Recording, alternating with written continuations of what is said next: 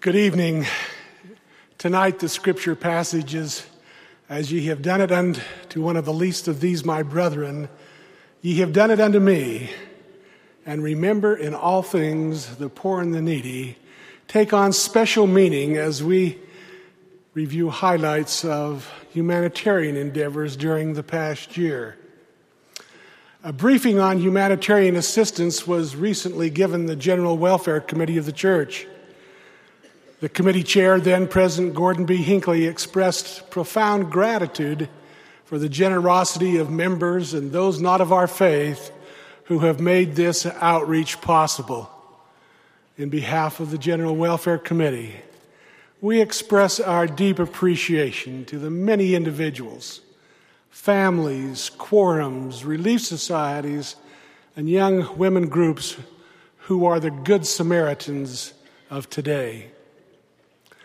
In 2007, the church responded to major earthquakes in 5 countries, massive fires in 6 countries, hunger and famine in 18 countries, and flooding and severe storms in 34 countries. In total, the church and its members responded to 170 major events, nearly one every 2 days for the entire year. It was a busy year with many opportunities to serve.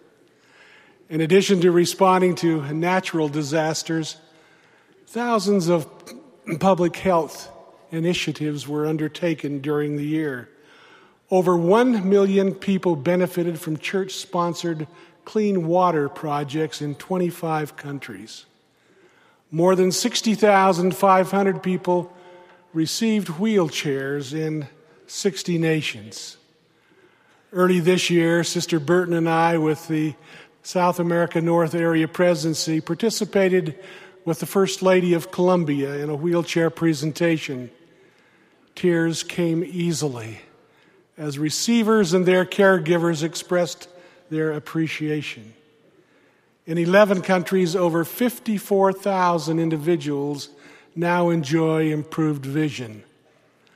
Over 16,500 healthcare professionals in 23 countries were trained in infant neonatal resuscitation. They, in turn, will train many others. In a quest to eliminate measles, 2.8 million children and youth in 10 countries received immunizations. The combined effects of these outreach endeavors directly touched nearly 4 million people in 85 countries. In August, a major 8.0 earthquake killed 520 people and destroyed more than 58,000 homes in southern Peru. In a marvelous display of love and concern, each of the 29 states in Lima, Peru, provided basic assistance to ward areas in the devastated region. With the wonderful assistance of missionaries, a plan is underway to help individuals rebuild their homes and lives and replace several schools. As many as 400 homes may ultimately be built, with individuals, friends, and family doing much of the work. Supervision and coordination and training are under the direction of Elder and Sister Alan Layton. Late in the year, a combination of dry weather and high winds fueled the wildfires in Southern California. These wildfires forced over 1 million people from their homes. At least 1,500 homes were destroyed. In response, the church provided cleaning kits, blankets, hygiene kits, and food. Over 5,000 Mormon helping hands, along with missionaries, cleaned, cooked, comforted, and cared for those affected. One note of appreciation said, quote, "Please forward a great big thank you to all the Latter-day Saints who have been working so hard in my neighborhood. The Mormons have been here constantly with meals, hugs, prayers, and helping to repair and clear property. They uplift my community, heal hearts, and repair homes in the San Diego hills." Reflecting on the experience of one stake president, he said, one of our projects was to assist cleaning up around the local Baptist church. We assigned 25 youth. The Baptists said they would have lots of donuts and coffee for us. We told them that the coffee would go stale, but our youth could handle as many donuts as they could provide. Heavy rains triggered flooding across the Midwestern United States and Oregon and Washington. Volunteer came with supplies from the Bishop's Storehouse to provide help to those in need. When church representatives in Findlay, Ohio, presented a donation to the local Red Cross chapter, a passerby spotted them in their yellow Mormon Helping Hands t-shirts.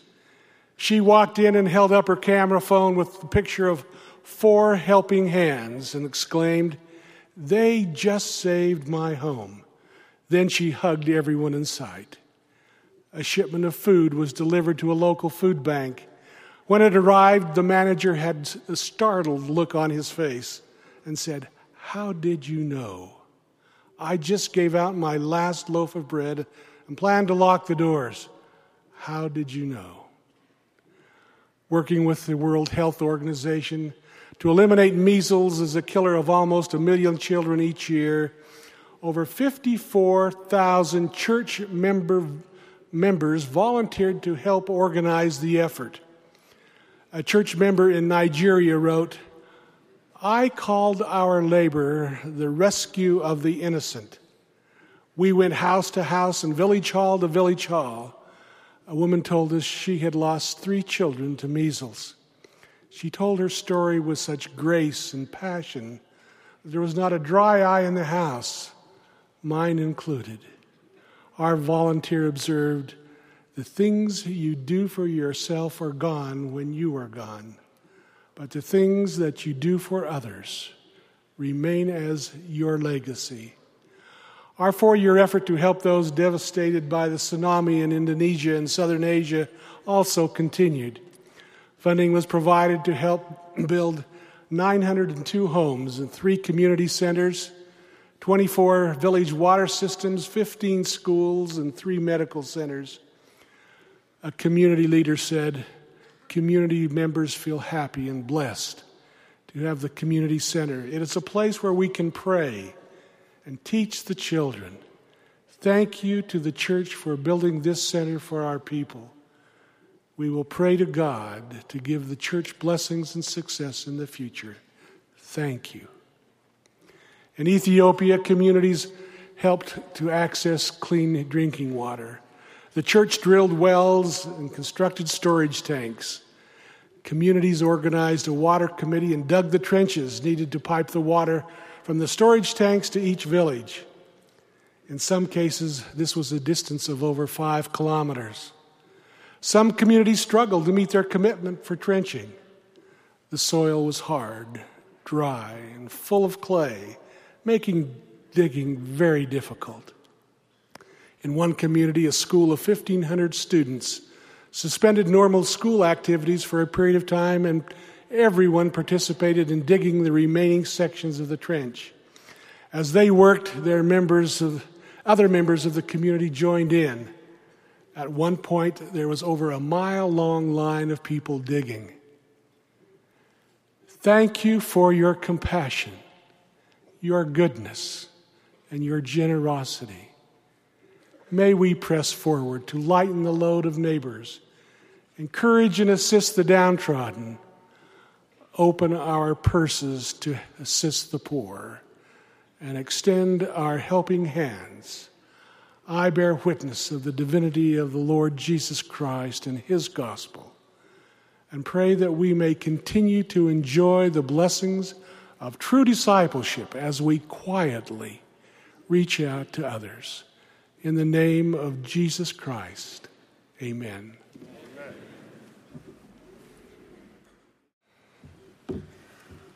My purpose tonight is to help you grow in your confidence that you can and will rise to the blessings of the oath and covenant of the priesthood. It is the magnitude of the possible consequences of that oath and covenant which may require a regular boost in your confidence.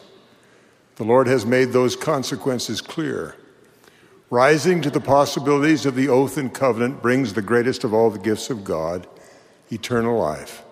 That is the purpose. That is a purpose of the Melchizedek priesthood.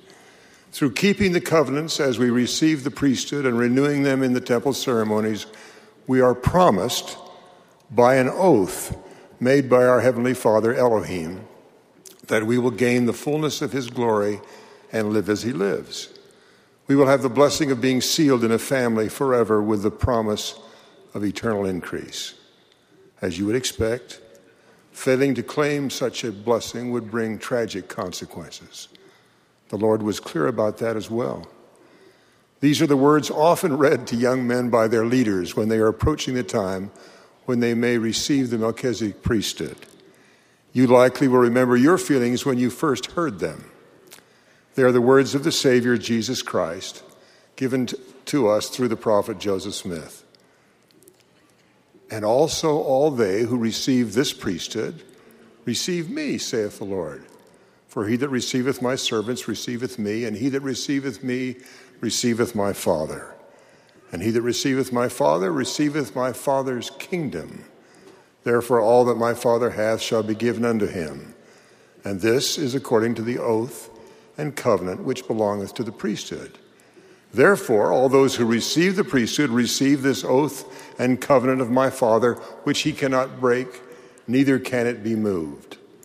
But whoso breaketh this covenant after he hath received it, and altogether turneth therefrom, shall not have forgiveness of sins in this world nor in the world to come.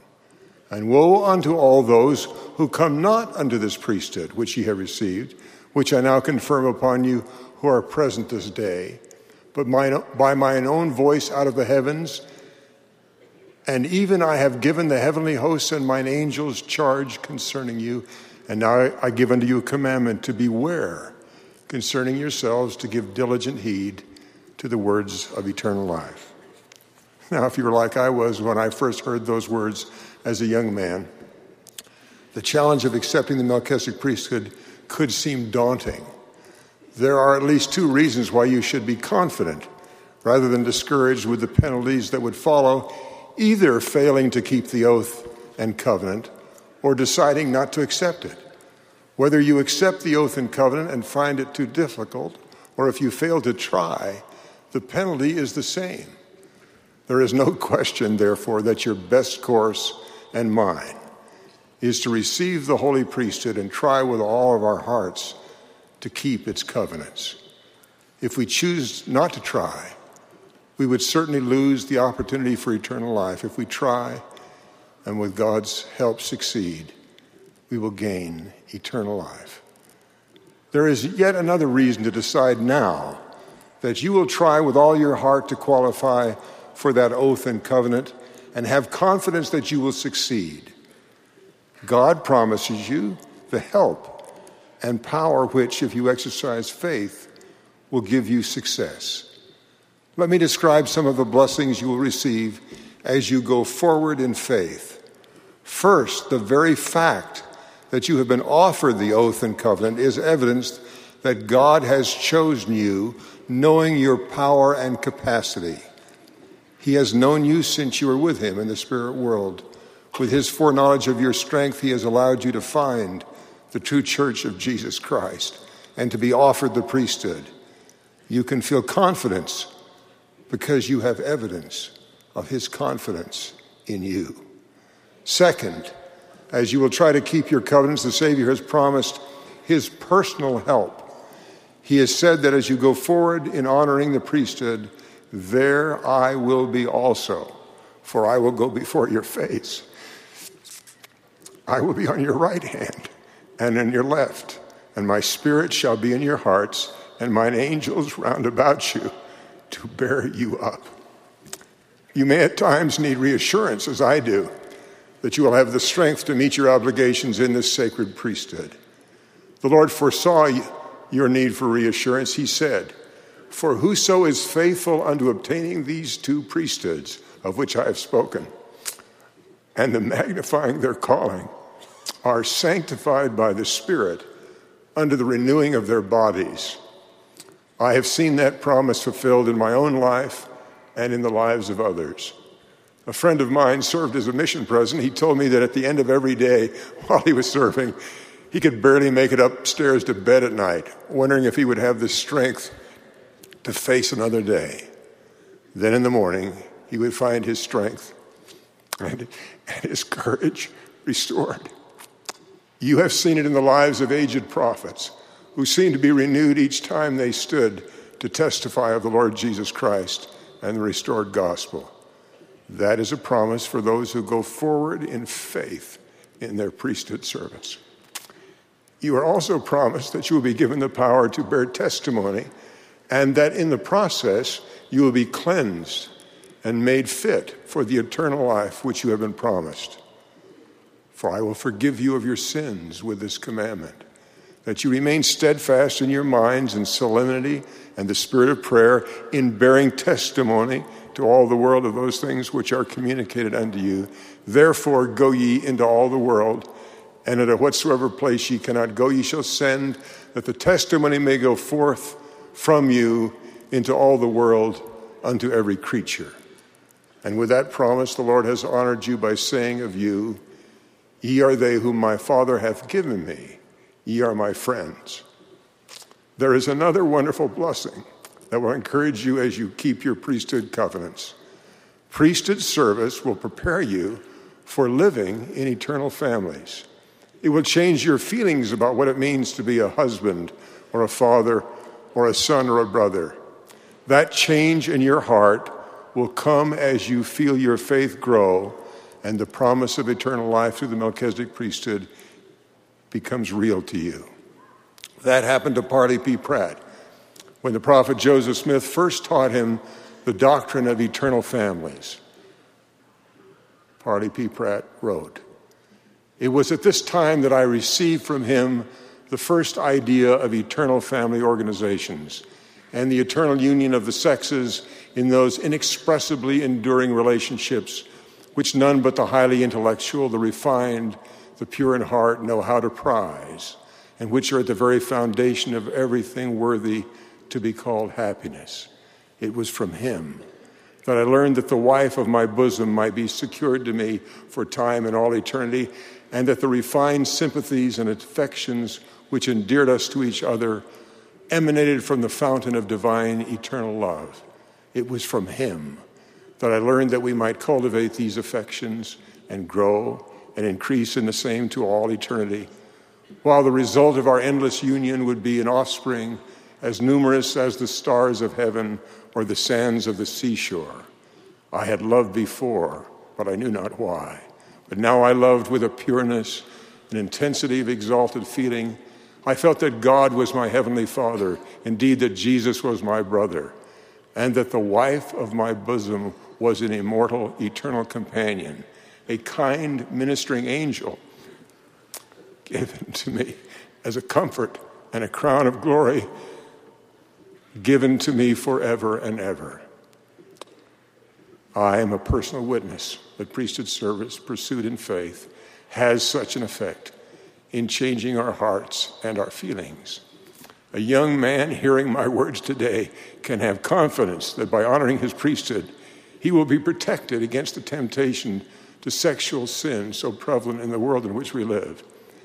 It will be possible for the Aaronic priesthood holder hearing me tonight, as his faith increases, in the sure reward of eternal life through the eternal priesthood, that he will have the power to see in the daughters of God their true worth, and in the promise of a posterity a reason to be pure and to stay clean. In the same way, faith in the oath and covenant will lead us to develop the feelings of charity essential to an eternal family. One of the promises we make as we accept the priesthood is to care for others. I have seen the miracle of that growth in charity in the hearts of priesthood holders. So have many of you. And so have many outside the church. I was in the office of President Gordon B. Hinckley when he was asked to take a phone call. He spoke briefly on the phone and then returned to our conversation, but he took a moment to explain. He said that the call was from the President of the United States, who was flying over Utah in Air Force One on his way to Washington. The President of the United States had called to thank President Hinckley for what priesthood holders had done in the aftermath of a hurricane. The President of the United States had said that it was a miracle that we were able to get so many people so quickly working together so well. He praised our people by saying that we knew how to do things. Perhaps the President of the United States was impressed with what he thought were our great organizational skills. That was part of the miracle. But the greater reason for the miracle was that hundreds and perhaps thousands of priesthood holders had such faith in the oath and covenant of the priesthood. It was not how they were organized that made the difference. Faith in the oath and covenant of the priesthood impelled them to go long distances, stay long hours, and endure hardships as representatives of the Lord Jesus Christ in caring for those in great need. They were in that process of giving priesthood service, developing the power and the spirit of charity necessary to become great husbands, fathers, sons, and brothers in families here and in families forever. Those instances of priesthood service have occurred in our outreach to people as brothers and sisters in God's family across the earth time and time again. My prayer is that you will decide tonight and then every day to go forward in faith in keeping your covenants with God and so claim the promise he has made to you with an oath. You can do it in simple things. When you meet with your quorum, you can decide to see them as brothers in the family of God. There will be someone in your quorum or priesthood group who is in need. They may not show it. You may not be able to see it with your eyes, but God knows and invites you to be his servant in helping them. You can be like the priesthood holder who every time I saw him in our priesthood service together would ask, "How's Grandma?" He had never met my mother-in-law, as far as I know, but he somehow found out about her illness and her great age. I cannot tell you how much it meant to me to see the hand of God reaching out to me and my wife in consolation and comfort through a priesthood holder. You can have that same effect every time you gather with priesthood holders. If you always think of your covenant to succor and help those whose hands hang down and who carry heavy burdens, as you do, you'll be developing the very qualities which will qualify you to be a member in a family forever. There is another thing you can do. You can study the Word of God, not for yourself alone, but to be an emissary of the Lord Jesus Christ to all the world. When you increase your power to teach the gospel, you are qualifying to help Heavenly Father in gathering his children. As you do that, another blessing will come. Should the need ever come in family life in this world or in the world to come, to draw back lost sheep, you will have received more power than you may now recognize. The Lord describes that wonderful blessing in Alma 13:6. And thus being called by this holy calling and ordained unto the high priesthood of the holy order of God, to teach his commandments unto the children of men, that they also might enter into his rest. You may have confidence in your service with this promise of success. Now they, after being sanctified by the Holy Ghost, having their garments made white, being pure and spotless before God, could not look upon sin save it were with abhorrence. And there were many, exceedingly great many, who were made pure and entered into the rest of the Lord their God. And now, my brethren, I would that you should humble yourselves before God and bring forth fruit meet for repentance, that you may also enter into that rest. I testify that God the Father lives. You have made covenants with him. He offers you an oath, a promise of eternal life, which he cannot break. I testify to you that the priesthood is the power by which God, through his Son, Jesus Christ, created the worlds. I testify that God wants you to succeed and to come home again to live with him in families forever. I testify to you that this is the true church of Jesus Christ. In it are the keys of the priesthood. It is that priesthood with which God has honored you.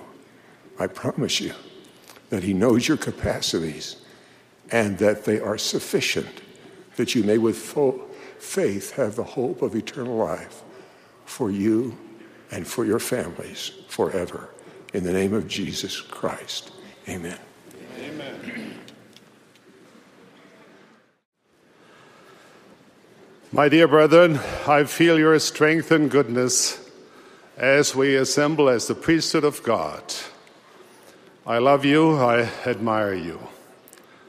Thank you for your faith, your prayers, and the willingness to serve the Lord.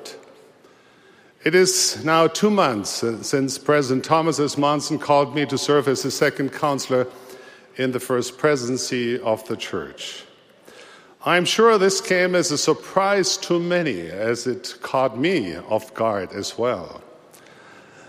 In fact, I would say I may have been the second most surprised person on earth, the first being my wife. On the day the Quorum of the 12 met in the temple to sustain President Monson and ordain and set him apart as prophet, seer, and revelator, and president of the Church of Jesus Christ of Latter-day Saints, I felt overjoyed to have the opportunity to raise my hand in support of my beloved friend and leader. After President Monson was sustained, he announced his counselors. President Eyring was no surprise. He's a man of stature and character. A wonderful choice as first counselor. How I love and admire him. Then President Monson announced his second counselor. It was a name that sounded strangely familiar. It was my name. I looked around the room, not sure I had heard correctly. But the smiles from my brethren and the look of compassion from President Monson assured me that once again, my life was about to change. We all miss President Hinckley. He continues to bless our lives. President Monson is the prophet of God for our days. I honor him and pledge my heart, might, mind, and strength to this great work. In 1979, a large passenger jet with 257 people on board left New Zealand for a sightseeing flight to Antarctica and back. Unknown to the pilots, however, someone had modified the flight coordinates by a mere 2 degrees. This error placed the aircraft 28 miles to the east of where the pilots assumed they were. As they approached Antarctica, the pilots descended to a lower altitude to give the passengers a better look at the landscape. Although both were experienced pilots, neither had made this particular flight before, and they had no way of knowing that the incorrect coordinates had placed them directly in the path of Mount Erebus, an active volcano that rises from the frozen landscape to a height of more than 12,000 feet. As the pilots flew onward, the white of the snow and ice covering the volcano blended with the white of the clouds above, making it appear as though they were flying over flat ground. By the time the instruments sounded the warning that the ground was rising fast towards them, it was too late. The airplane crashed into the side of the volcano, killing everyone on board. It was a terrible tragedy brought on by a minor error, a matter of only a few degrees. Through years of serving the Lord in countless interviews, I have learned that the difference between happiness and misery in individuals, in marriages, and families often comes down to an error of only a few degrees. The story of Saul, the king of Israel, illustrates this point. Saul's life began with great promise, but it had an unfortunate and tragic end. In the beginning, Saul was a choice young man, and there was not among the children of Israel a goodlier person than he. Saul was personally chosen by God to be king. He had every advantage. He was physically imposing, and he came from an influential family. Of course, Saul had weaknesses, but the Lord promised to bless, uphold, and prosper him. The scriptures tell us that God promised to always be with him, give him another heart, and turn him into another man. When he had the Lord's help, Saul was a magnificent king. He united Israel and defeated the Ammonites who had invaded their land. Soon, as a much greater problem faced him, the Philistines, who had a terrible army with chariots and horsemen and people as the sand which is on the sea shore in multitude. The Israelites were so terrified of the Philistines that they hid themselves in caves and in thickets and in rocks. The young king needed help. The prophet Samuel sent word for him to wait, and that he, the prophet, would come and offer sacrifice and seek counsel from the Lord. Saul waited 7 days, and still Samuel, the prophet, had not arrived. Finally, Saul felt he could wait no longer. He gathered the people together and did something he had no authority, no priesthood authority to do. He offered the sacrifice himself. When Samuel arrived, he was brokenhearted. "Thou hast done foolishly," he said. If only the new king had endured a little longer and not deviated from the course of the Lord, if only he had followed the revealed order of the priesthood, the Lord would have established his kingdom forever. But now, Samuel said, "Thy kingdom shall not continue." On that day, the prophet Samuel recognized a critical weakness in Saul's character. When pressured by outside influences, Saul did not have the self-discipline to stay on course. Trust the Lord and his prophet, and follow the pattern God had established. Small errors can have a large impact on our lives. The difference of a few degrees, as with the Antarctica flight, or Saul's failure to hold fast to the counsel of the prophet just a little longer, may seem minor. But even small errors over time can make a dramatic difference in our lives. Let me share with you how I taught the same principle to young pilots. Suppose you were to take off from an airport at the equator, intending to circumnavigate the globe, but that your course was off by just 1 degree. By the time you return to the same longitude, how far off course would you be? A few miles? 100 miles? The answer might surprise you. An error of only 1 degree would put you almost 500 miles off course, or 1 hour of flight for a jet. No one wants his life to end in tragedy. But all too often, like the pilots and passengers of the sightseeing flight, we set out on what we hope will be an exciting journey, only to realize, too late, that an error of a few degrees has set us on a course for a spiritual disaster. Is there a lesson for our lives in these examples?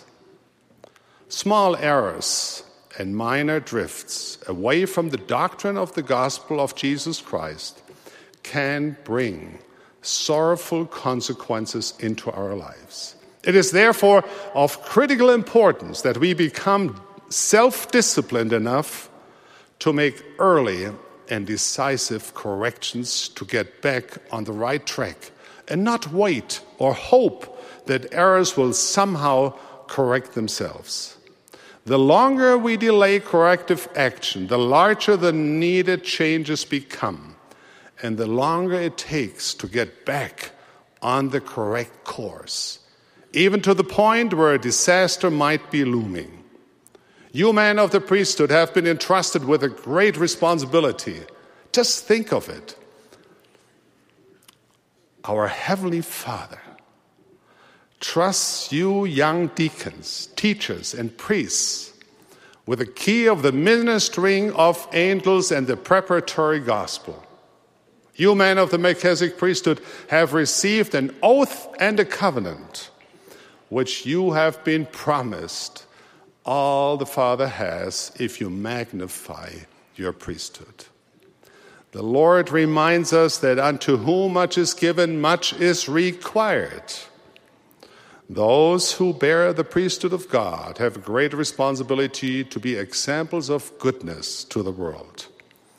We live up to these expectations when we quickly recognize the dangers and influences that tempt us to drift from the Lord's way, and when we courageously follow the promptings of this Holy Ghost to make decisive corrections that will bring us back on course. This conference is being translated into 92 languages and broadcast to 96 countries by the miracle of modern technology. Many of you, brethren, attend General Conference by means of the internet. New technologies such as this make it possible for the gospel message to be spread throughout the world. The church websites are good examples of how you can use this technology as a wonderful source of inspiration, help, and learning. They can be a blessing for you priesthood holders, your families, and the church. But be cautious. These same technologies can allow evil influences to cross the threshold of your homes. These dangerous traps are only a mouse click away. Pornography, violence, intolerance, and ungodliness destroy families, marriages, and individual lives. These dangers are distributed through many media, including magazines, books, television, movies, and music, as well as the internet.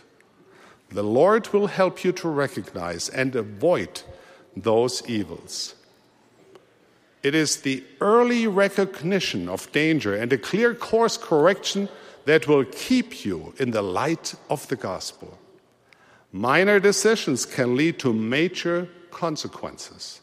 Entering a strange and risky chat room on the internet could lead you into the center of a raging storm.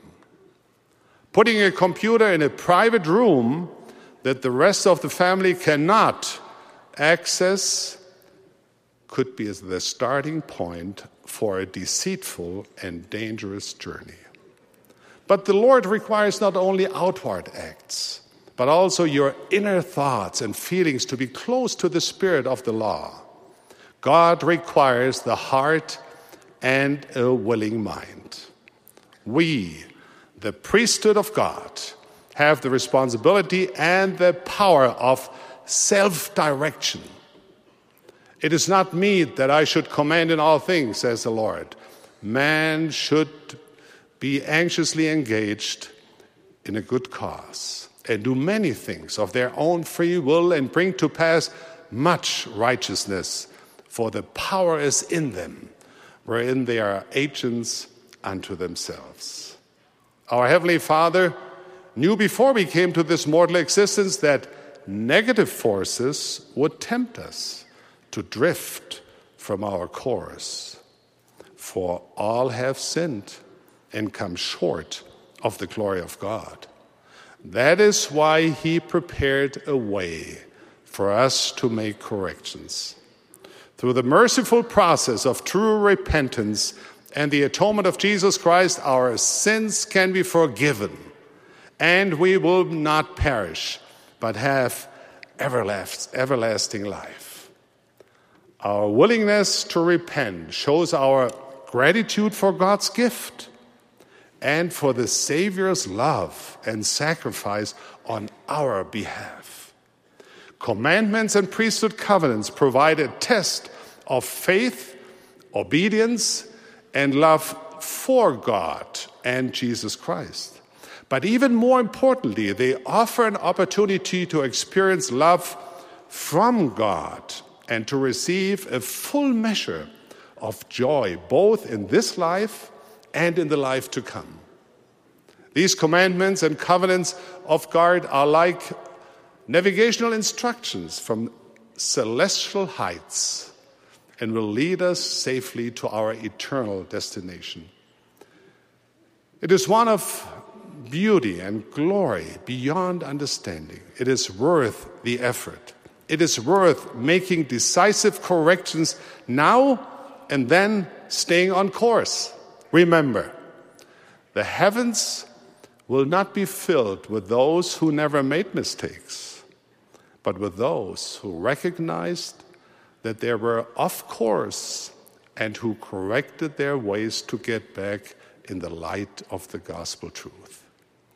The more we treasure the words of the prophets and apply them, the better we will recognize when we are drifting off course, even if only by a matter of a few degrees.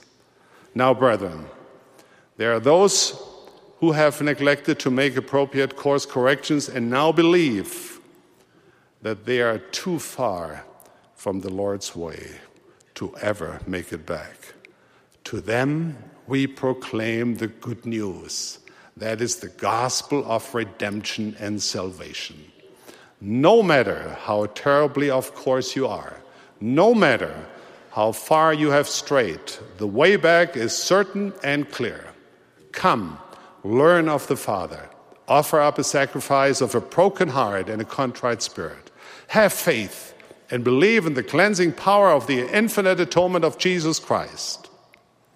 If we confess and repent of our sins, God is faithful and just to forgive and to cleanse us from all unrighteousness. Though your sins may be as scarlet, they shall be made as white as snow. It may not be an easy path, and it requires self-discipline and determination. But its end is glorious beyond description. You are not doomed to a tragic end.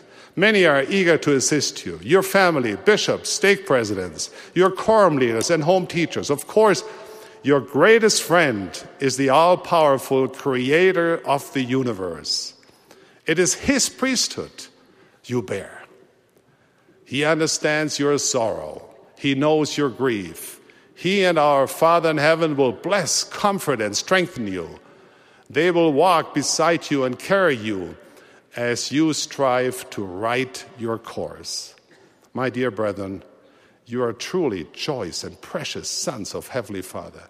He has entrusted you with the sacred power of the priesthood. Please do not drift off course, not even a few degrees.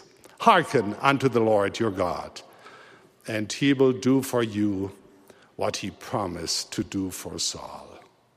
He will give you a new heart, make of you a new man, and always be with you. I testify of our Heavenly Father who knows and loves you.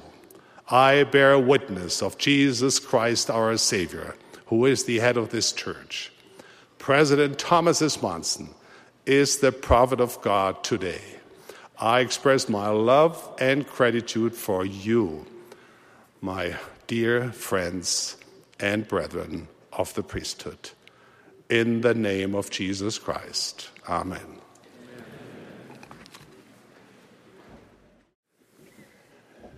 My beloved brethren of the priesthood, as I begin, I would like to direct my remarks to each 12-year-old deacon attending this general priesthood session. Wherever you are, I want to acknowledge your presence and to tell or remind you of the experience that President Gordon B. Hinckley had when he was, like you are, a 12-year-old deacon. From his biography we read, Not long after he was ordained a deacon, he attended his first stake priesthood meeting with his father. He felt a little out of place as he found a seat on the back row of the 10th Ward Chapel, while his father, who was serving in the stake presidency, took his place on the stand. To open the meeting, the 300 or 400 men present stood and sang William W. Phelps's triumphant anthem, "Praise to the man who communed with Jehovah.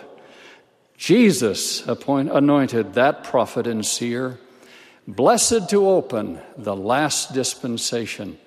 Kings shall extol him, and nations revere." Reflecting back on that experience, President Hinckley said, "Something happened within me as I heard those men of faith sing. It touched my heart. It gave me a feeling that was difficult to describe. I felt a great moving power, both emotional and spiritual. I had never had it previously in terms of any church experience. There came into my heart a conviction that the man of whom they sang was really a prophet of God. I knew then, by the power of the Holy Ghost, that Joseph Smith was indeed a prophet of God." Even as that experience had by President Hinckley as a 12-year-old deacon was one he would remember for the rest of his life, I pray that the experience you are having will be one you will remember for the rest of your lives. Now, I invite us all to look at this remarkable cast bronze sculpture entitled Deacon's Bench.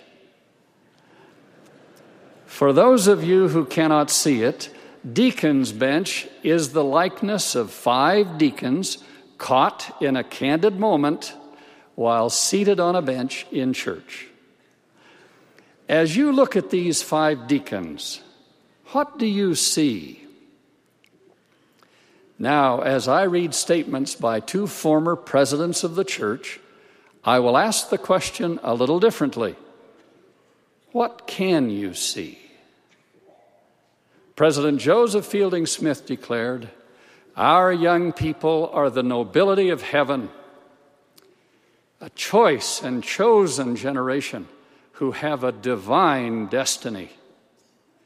Their spirits have been reserved to come forth in this day when the gospel is on the earth and when the Lord needs valiant servants to carry on his great latter-day work." President Spencer W. Kimball declared, "We are rearing a royal generation who have special things to do." In light of these prophetic declarations, if we expand our vision beyond 5 deacons on a bench to include all of the young men of the Aaronic priesthood, then what can you see?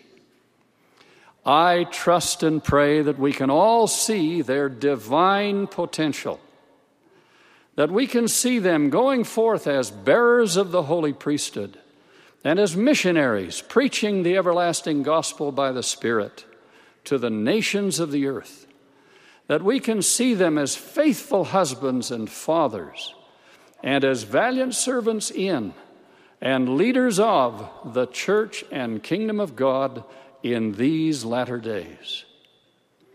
In order for us to more clearly envision the divine destiny of this chosen and royal generation, we need only to reflect upon the 12-year-old Jesus who went up to Jerusalem with his parents to celebrate the feast of the Passover.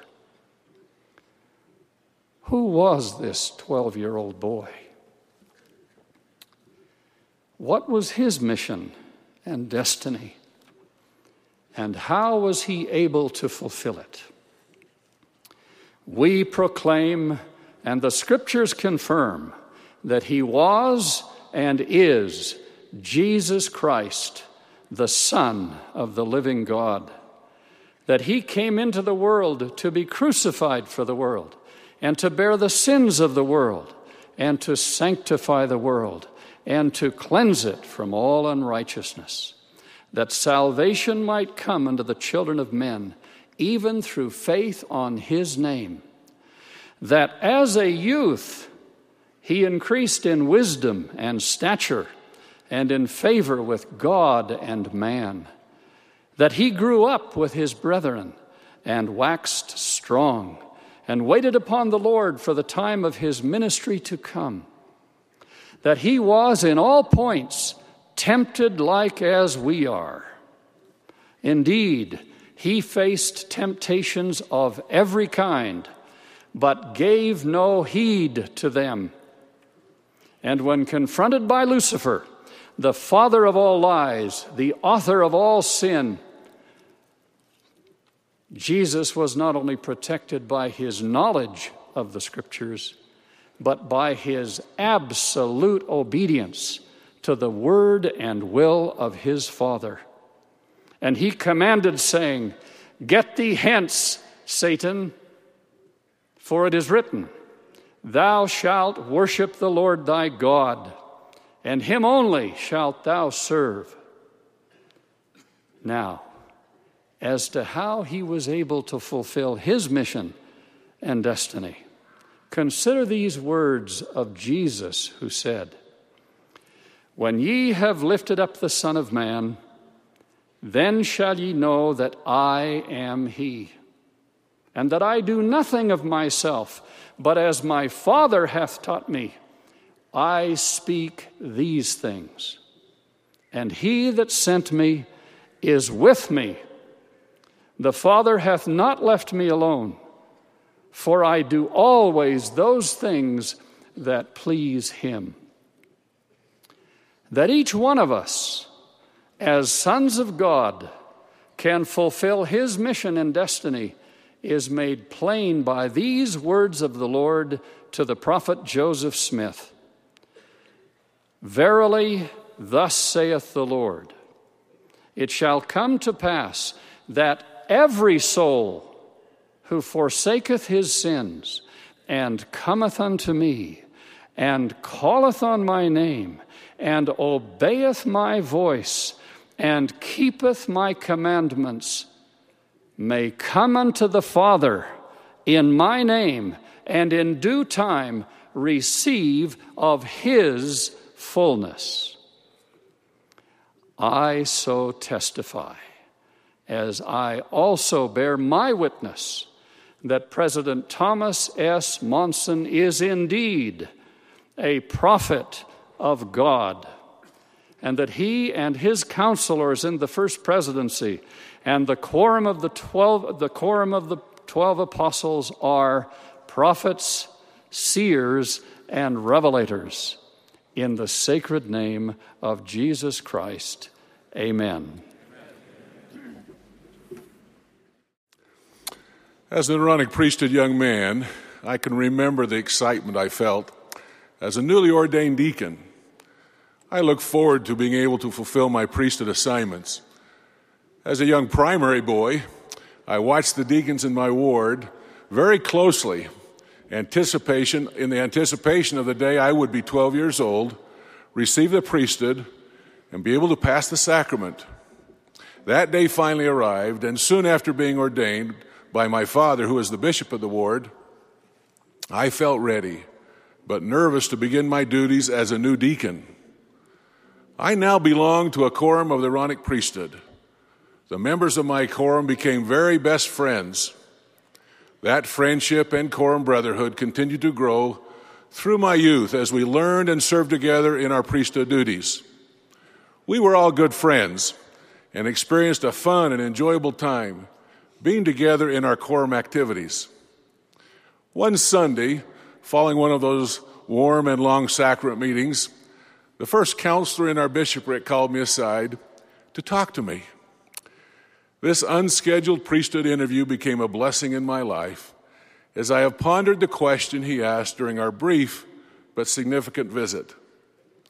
Brother Bateman looked me in the eye and asked, "Dean, do you know who you are?" There was complete silence, and then he gave me a quick and powerful reminder. You are the son of Reed Burgess. The meaning and significance of that question has burned in my heart for a long time. And I often reflected on it throughout my teenage years. This good brother's question, do you know who you are, has given me inspired direction throughout my life and a commitment to being respectful and honor my family and the priesthood. Tonight, I would ask each one of you young men of the Aaronic priesthood that very same question that I was asked as a young man. Young man, do you know who you are? Knowing who you are makes you spiritually strong, sound, and steadfast in your priesthood duties. You become confident with faith and determination to make right decisions. You have courage to stand up for what you know is right. You realize that it is a privilege to hold the priesthood of God and have the authority to act in His name. Ammon, a great missionary of the Book of Mormon, was a faithful and valiant servant of King Lamoni.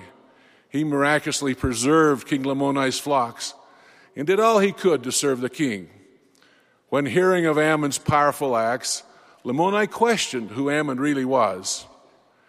Ammon declared, Behold, I am a man, and am thy servant. Therefore, whatsoever thou desireth which is right, that will I do.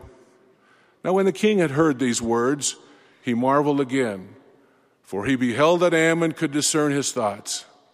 But notwithstanding this, King Lamoni did open his mouth, and said unto him, Who art thou? Art thou that great spirit who knows all things? And Ammon answered and said unto him, I am not. Ammon then explained who he was when he said, I am a man, created after the image of God, and I am called by His Holy Spirit to teach this people. Ammon knew who he was and what his mission was. Finding out who we are is one of life's greatest quests. As parents and leaders, we make a sincere and honest effort to help those we love understand and know the answer to this simple but profound question. Who am I? I ask you, young men of the Aaronic priesthood, how do you come to receive a knowledge and a witness of who you are? Please consider the following 3 questions and related principles that are essential in your understanding your true identity. First, do you know that you are a son of God? You are literally a son of God, spiritually begotten in the premortal life. As His child, you can be assured that you have a divine, eternal potential, and that your Heavenly Father will help you in your sincere efforts to reach that potential. The knowledge that Heavenly Father loves us and that we are His children gives us strength, comfort, and hope to live this mortal life. In the epistle of John, 1 John, we read, Behold, what manner of love the Father hath bestowed upon us, that we should be called the sons of God. Therefore the world knoweth us not, because it knew Him not. Behold, now are we the sons of God. You are important to a loving Father in heaven. Young men, pray always. Your prayers both morning and night will help you come to know that you are a son of God. Second, do you know who you are in God's plan? Alma called it the great plan of happiness, a plan that God prepared for you and for each of us. Following this plan makes it possible for each of us to enjoy happiness now and to return to His presence after we die. Heavenly Father sent His beloved Son, Jesus Christ, to loose the bands of death and atone for our sins and the sins of the world. Allowing the Savior to atone for our sins is the greatest expression of Heavenly Father's love for each of us. For God so loved the world that He gave His only begotten Son, that whosoever believeth in Him should not perish, but have everlasting life. Knowing, believing, and understanding the mission of the Savior helps us to know who we are. As part of Heavenly Father's plan, you are sent to an earthly home and to a family. The covenants you make in God's plan as an individual and part of a family will bind you forever in your family and in the family of God for all eternity. Honor and respect those names you bear. Live the standards and the commandments of God. Allow others to know who you are by the way you live the standards, as found in For the Strength of Youth booklet. Study, ponder, and live these divine standards. They are for you.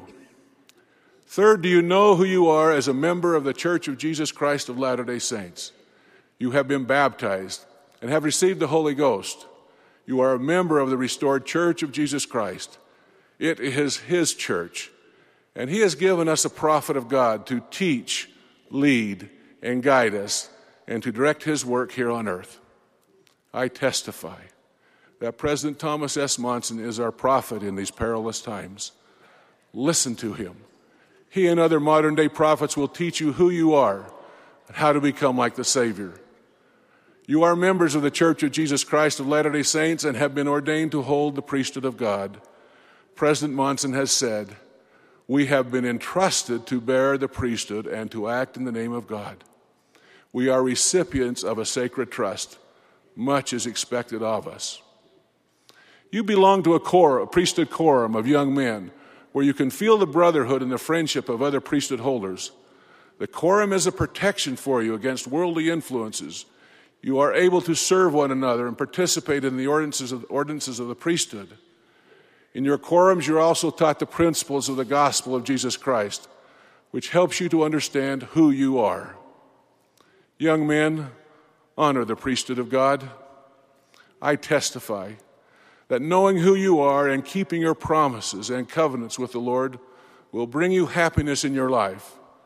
May we all be able to know and understand who we really are. May the Spirit we feel here tonight bear witness with our spirits that we are the children of God. In the name of Jesus Christ, amen.